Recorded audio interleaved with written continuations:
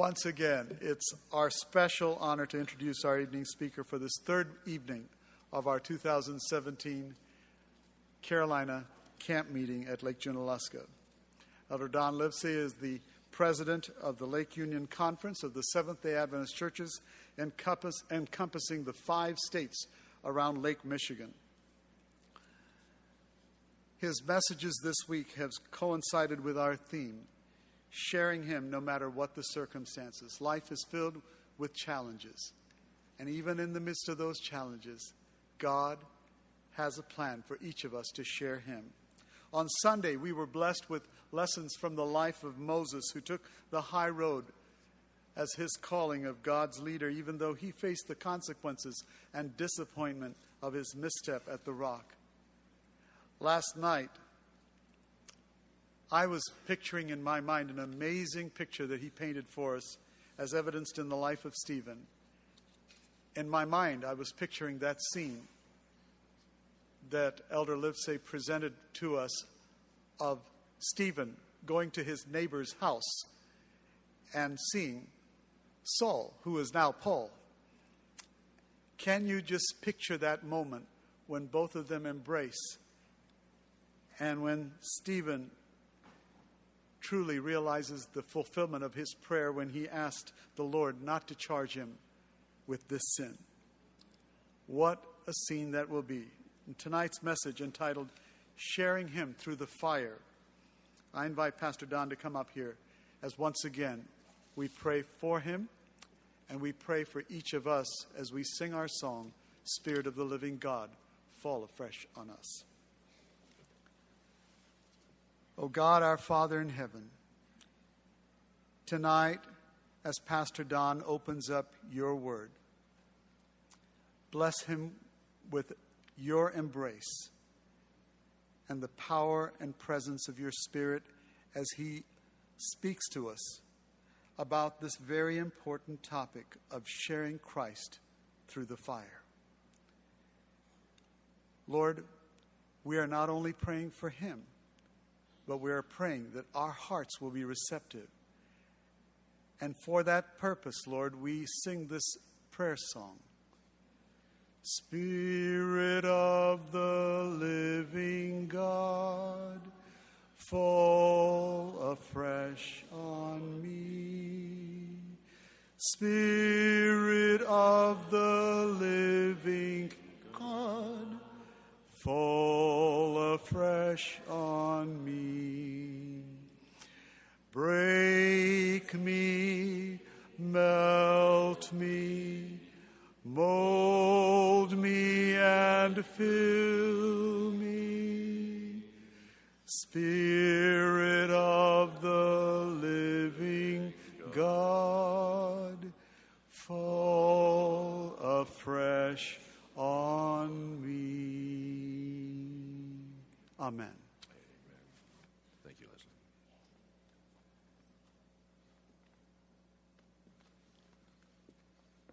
Perceptions are important. For a number of years, my perception of the leadership of the Carolina Conference has been that these are godly, vision-filled, spirit-filled, people-loving leaders. And that perception is strong. And since coming onto this campus, that perception has been quantified. I have enough exposure to leaders across North America to have some opinions of how things are and should be. And you have something special here. And I hope that you will, without puffing anybody's head up, I hope that you will legitimately keep your leaders in prayer and let them know that you appreciate the great sacrifice they make. Sometimes people think being a conference president is just such a wonderful thing. And it is a wonderful thing, but it comes at a personal price. So thank you for who you are and being a part of a conference that supports leadership like you have. I just had to say that. And they didn't pay me either. Our message tonight comes from the book of Daniel, chapter 3. I actually have another title for this sermon, but I modified it to fit our theme. But the other title for this sermon is Faith, Fire, and Tupperware. I'll get to the Tupperware a little later. So we all know what the scene is here, don't we? The plain of Dura. Nebuchadnezzar has had the dream. He's threatened to kill all of his wise men. Daniel comes through with the interpretation of the dream, the image, the parts of the image. And we as Adventists love Daniel 1, 2, and 3. We preach it because it helps to validate what the Scripture is about and that the Scripture is real. And so evangelists have been preaching about the image of Daniel for many, many years. And it's a valid topic to preach about. But leadership, folks, leadership is a very dangerous place to be. Because there are things about leadership that take the heart, that take the mind away from God and tends to bring it back to self. And Nebuchadnezzar succumbed to this. The more power, the more dangerous. The more authority, the more dangerous. The more influence, the more dangerous a leadership position is and can be. And Nebuchadnezzar begins to bring this around to himself and sets up the image, golden image, that this is his kingdom that will last forever, even though he knows that is counter to the Word of God. There are some historians who believe that there was an uprising maybe about this time in the Nebuchadnezzar's kingdom. And that in fact Nebuchadnezzar is trying to solidify himself as leader because this rebellion. And folks, they didn't just tell the leader to go somewhere and take a vacation. They killed him. So it was a tenuous position to be in. And so some wonder if maybe this image is something that Nebuchadnezzar is trying to do because he calls all of the leaders from his kingdom together. And he coerces them to pay homage to him. Compliance is a frightening thing. Commitment is a beautiful thing. And whenever we try to get people to comply, we in fact are doing just the opposite of what we're trying to get done. Compliance does not get it. Commitment does.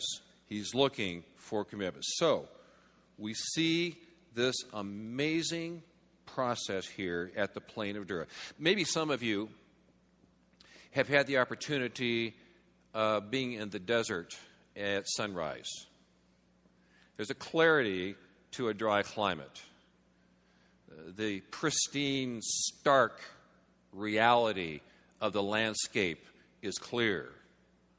Things contrast in a beautiful, amazing way.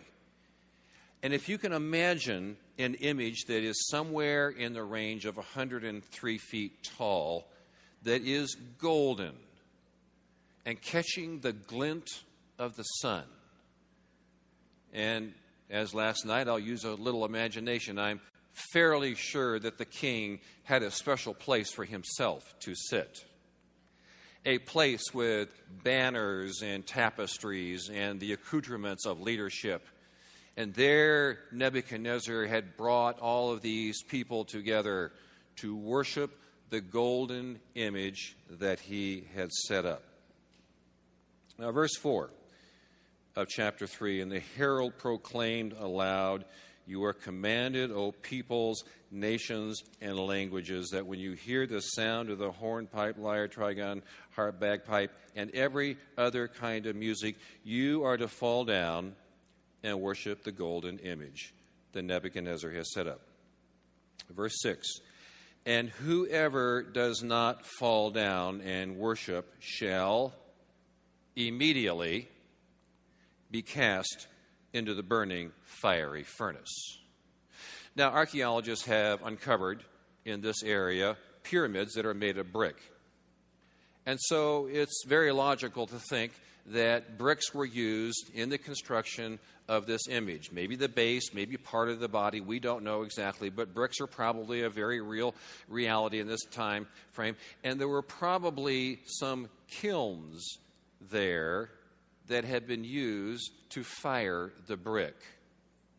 And we also know that in the eastern regions there, Middle Eastern regions, oil is fairly plentiful. And in fact, history has told us that there were places that they would actually find pools of oil on the top of the ground.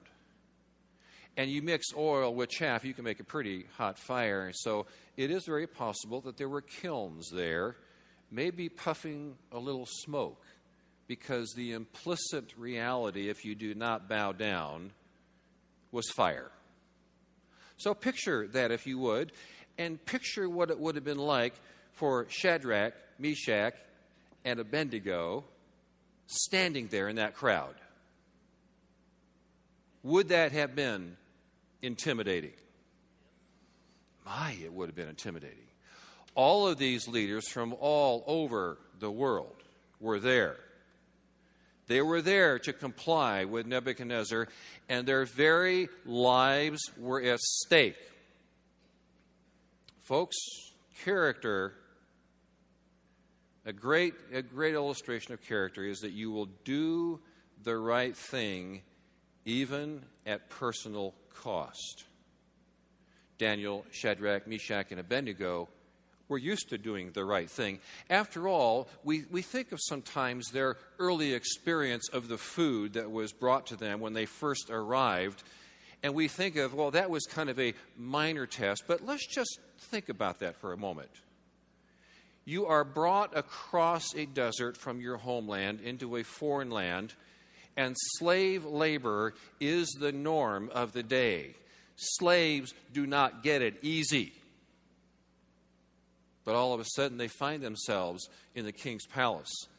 They find themselves in a much easier lifestyle than they might have expected. And here this first test comes. So, am I going to avoid eating the king's food and go back into the slave workforce? Or am I going to try to stay here where it's a whole lot easier and our lives might actually be a little less in danger? So they made a major decision at that point. It was a decision that was probably a linear process that they had learned through life, and that's one of the reasons why Adventist education is important. Character building all the way through in ways and means and intensities that simply don't happen in other places as well. And so for any of us here who are supporting kids that are not our own, that's a pretty amazing investment. And thank you for what you are doing. So the music plays. In my mind's eye, when the music played, everybody hit the deck similar to if a machine gun was going off. Boom, down on the deck. It might have even raised a little dust in the air as that massive congregation went down, and nobody wanted to have anything sticking up high to be picked out because they weren't low enough worshiping. They were flat on the ground. If you had been there, because you see, whenever you stand for right, there will be those who want to call you down. Especially if you have some position and authority, and you better believe there was some jealousy going on in the ranks in the Babylonian king, that these three Hebrews had position. And it wasn't long until those kinds of people. Therefore, in verse 8, at that time certain Chaldeans came forward and maliciously accused the Jews. O king, live forever. You have made a decree and blah, blah, blah, blah, blah, blah, blah. And there are certain people who have not bowed down and worshiped the golden image. So, the Scriptures tells us, verse 13, then Nebuchadnezzar, in furious rage. I don't like to make policemen at a traffic stop get angry. I just want them to be as happy as they can be.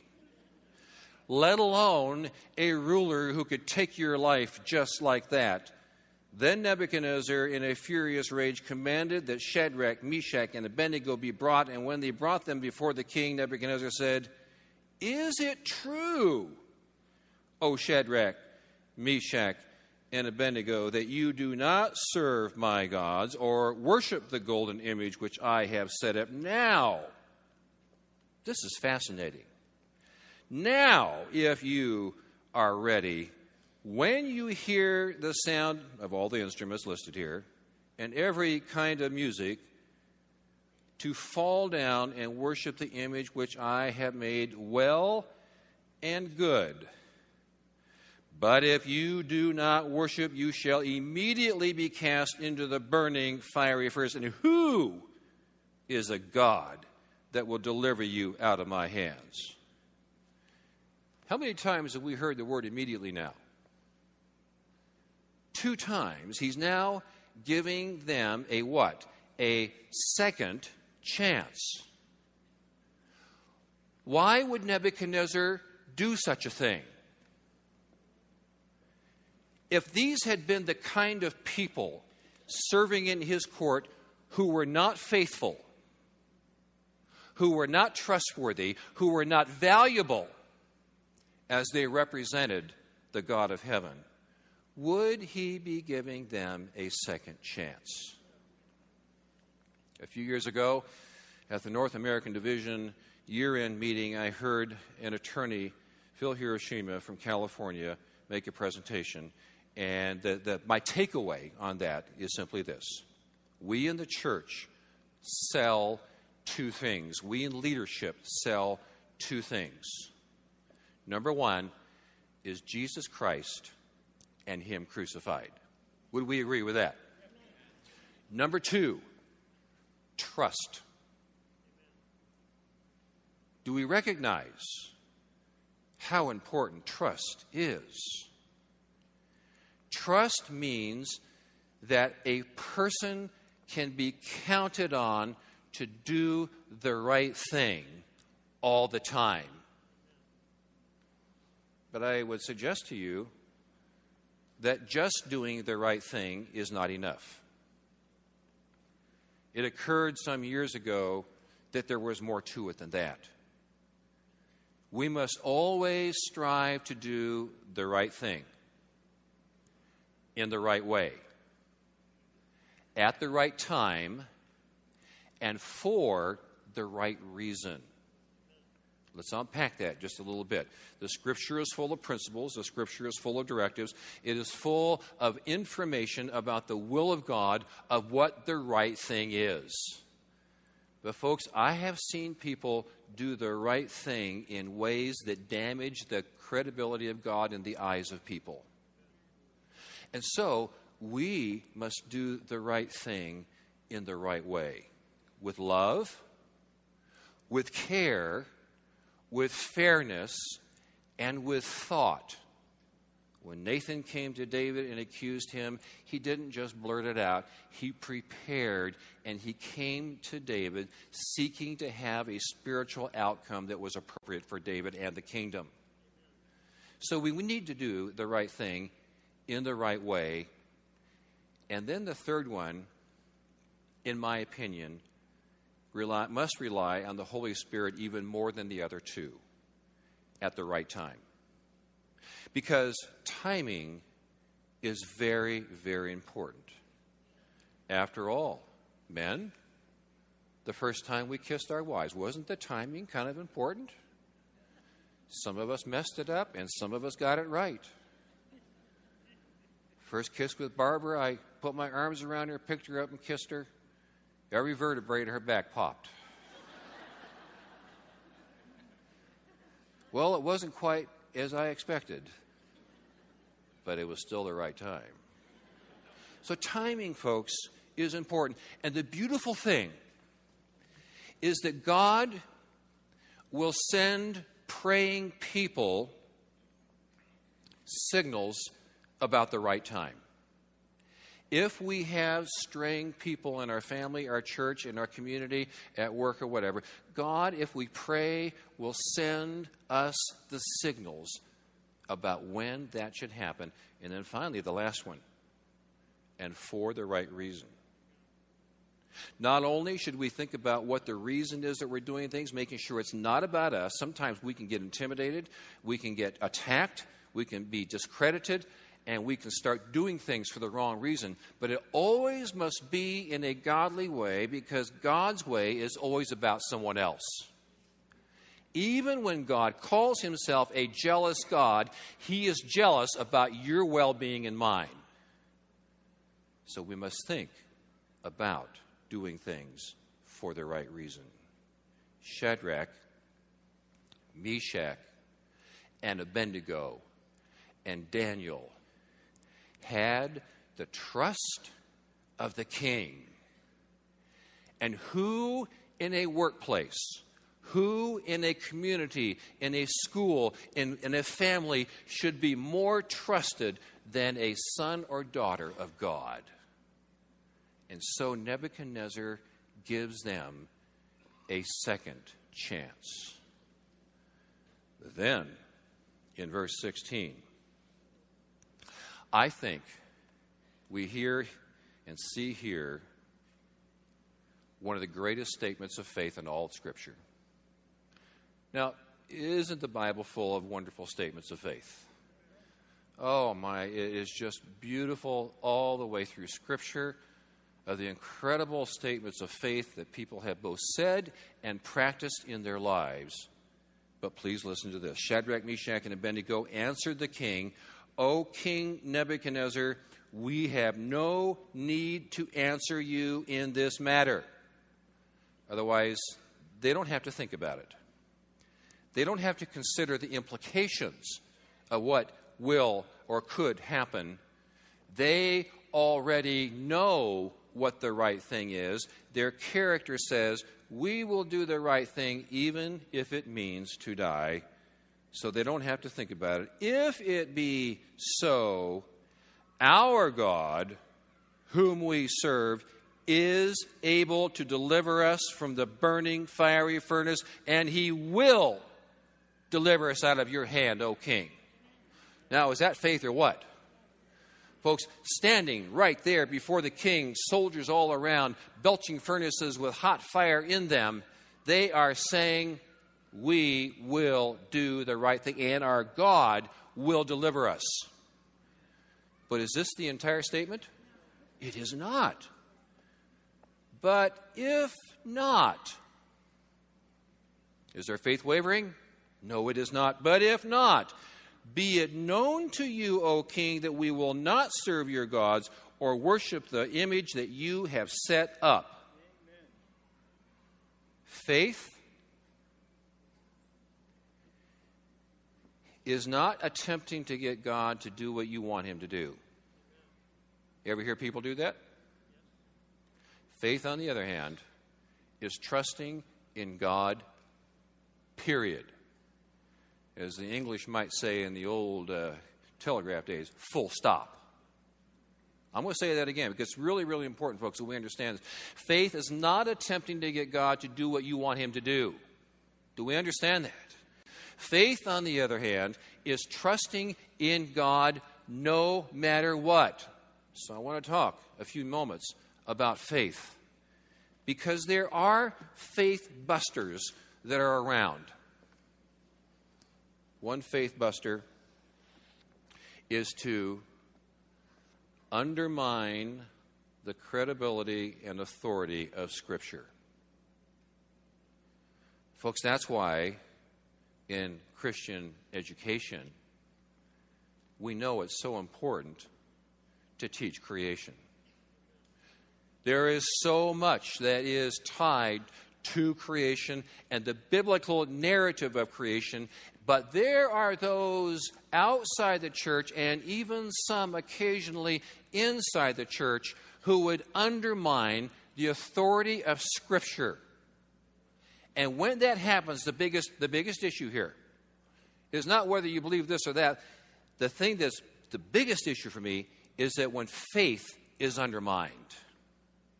And when that happens, the devil has a clear pathway to all kinds of evil things in the heart. But I would also suggest to you another undermining faith factor are those who are dissident to the faith of God. Now, I'm not suggesting that people should not hold conference presidents and union presidents and beyond accountable. We need to be accountable to the cause of God and to the people we serve. That's just a fact, folks. We should never think that we're above anything. And servant leadership says that we should be accountable. So we're not talking, when I say dissonant, about that. I'm talking about those who run around undermining the people of God in lots of ways, and they don't even know what they're talking about. I receive all kinds of information from people who have read something on a website, and they are taking it for gospel truth, and they're hitting the forward button to others. Dissidence also undermines faith. We must be so careful because you know when you've heard half the story, how much of the story have you heard? Half the story. And faith can be undermined. Disaster can undermine faith. In 1983, and there are some friends here who were around when I was diagnosed with cancer. All the tests, the scans, and they decided that there was a large tumor in the mediastinum of my chest. And I remember laying in the hospital bed one night, and the back door of my soul was pushed open, and the great evil one slithered in. And the great evil one said, "Here you are serving the Lord. You have 2 young daughters, a wonderful wife, and your life is now in danger." And it could have been a temptation to accuse God. Because you see, folks, we as Seventh-day Adventists, and I've touched on this before, I'm going to hit it again tonight, we understand where sin came from. Do we not? Sin was born in the heart of a leader in heaven, Lucifer.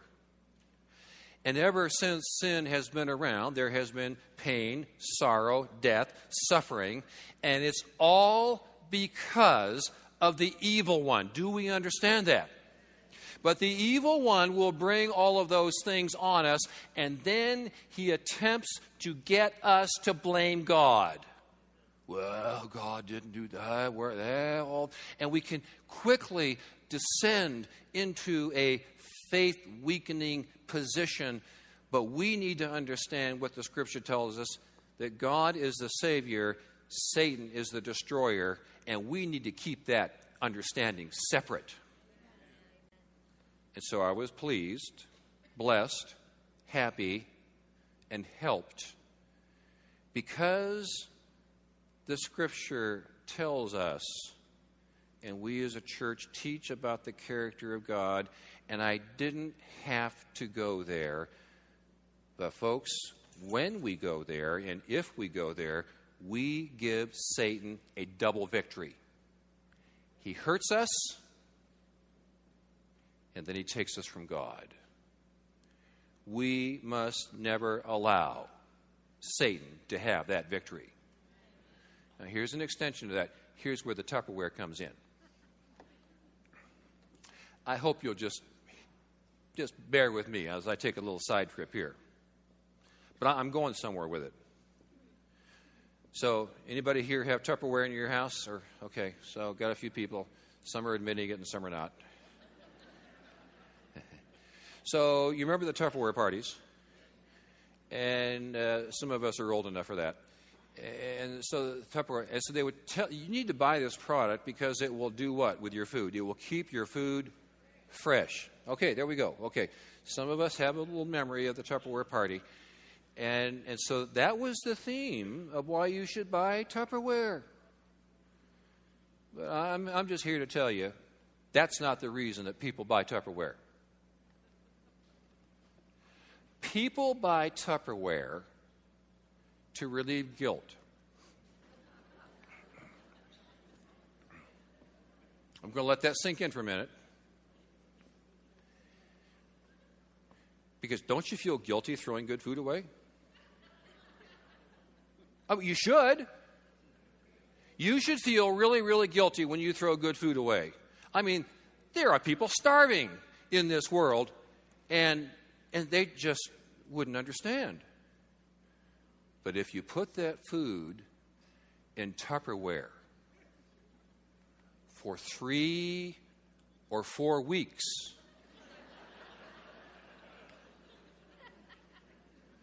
and you go into your refrigerator and you open that container and whew, and you're not even sure what it is anymore,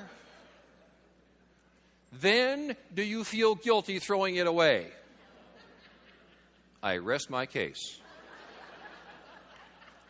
People buy Tupperware to relieve guilt. But did you know that there is spiritual Tupperware? If I could spend time with every one of you, and that would be a wonderful blessing, and hear your story, I would hear about painful parts of your life. Would I not? Because the simple reality in a sinful world that you either have, are, or will, or all of the above, go through a painful experience in life. And I submit to you that the most painful expression that we can endure in life is rejection. You may want to argue with me with that, but I'm going to stand on that. Because any of us who have felt rejection know the pain that it creates. And there are people who take that pain and they store it in spiritual Tupperware. And I've never yet seen that kind of pain get better with storage. It tends to get more rancid and ugly and soupy and stinky with time. But the beautiful thing is that your Lord and Savior is standing at the kitchen sink. And he's got the faucet running. And he's got his hand on the switch of the garbage disposal. And he is saying to you tonight, if he's not already said it, bring me your spiritual Tupperware. And I will empty it out because I went through the ultimate rejection so that you might live. Jesus understands your pain more than you do.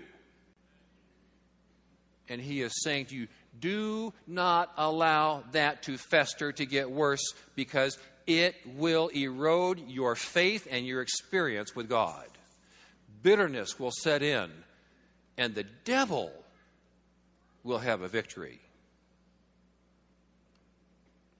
Guilt is why you have Tupperware.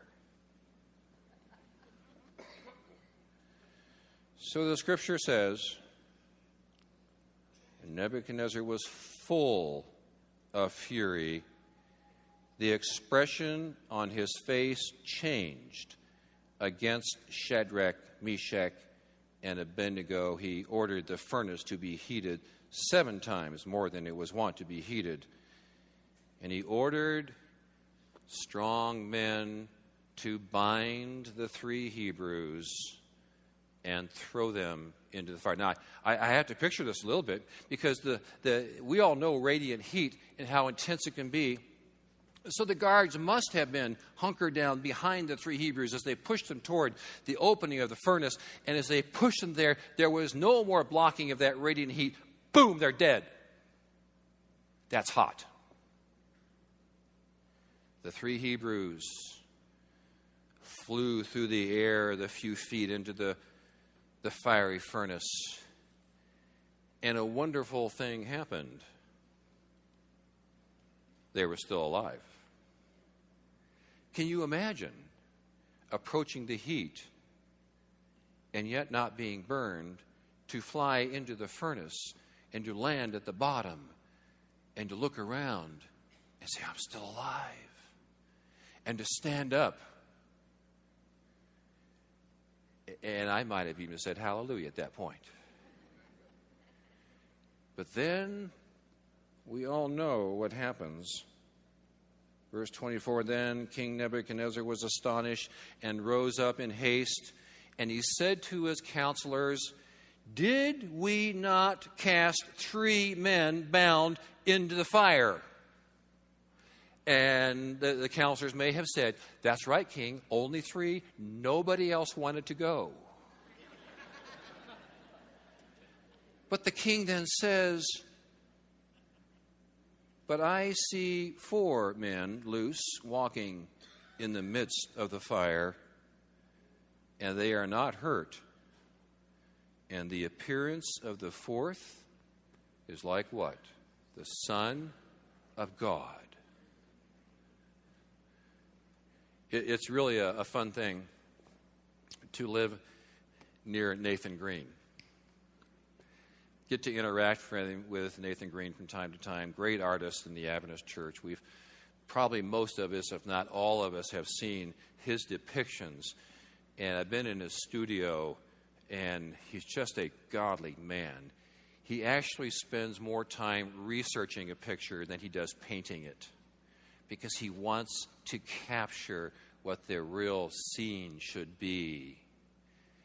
But Nebuchadnezzar didn't have Nathan Green or Harry Anderson or other artists who have depicted Jesus. He didn't even have the idea of what they thought Jesus looked, let alone anything. But here he spots the Son of God, and he knows who it is. And how does he know?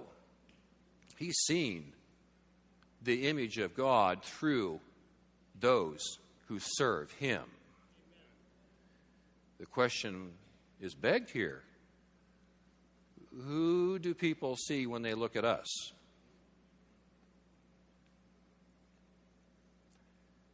Sometimes they just see us. Sometimes they may see the evil one. Hopefully all the time they see the presence of God and get a sense of what God is all about. That is witnessing through the fire. And the 3 Hebrews are brought out of the fire, and Nebuchadnezzar glorifies God because of them. Through the fire, God is glorified. In my mind, the 3 Hebrews were walking home together that night, and they were talking. Shadrach, wasn't that amazing? I'll have to admit I was a little nervous when we stood there. I was a little nervous when I saw Nebuchadnezzar get so furious. Oh, Meshach, that was amazing. And we went into the fire. But aren't you so glad that we stood for God? Because when we stood for God, He stood with us. I invite you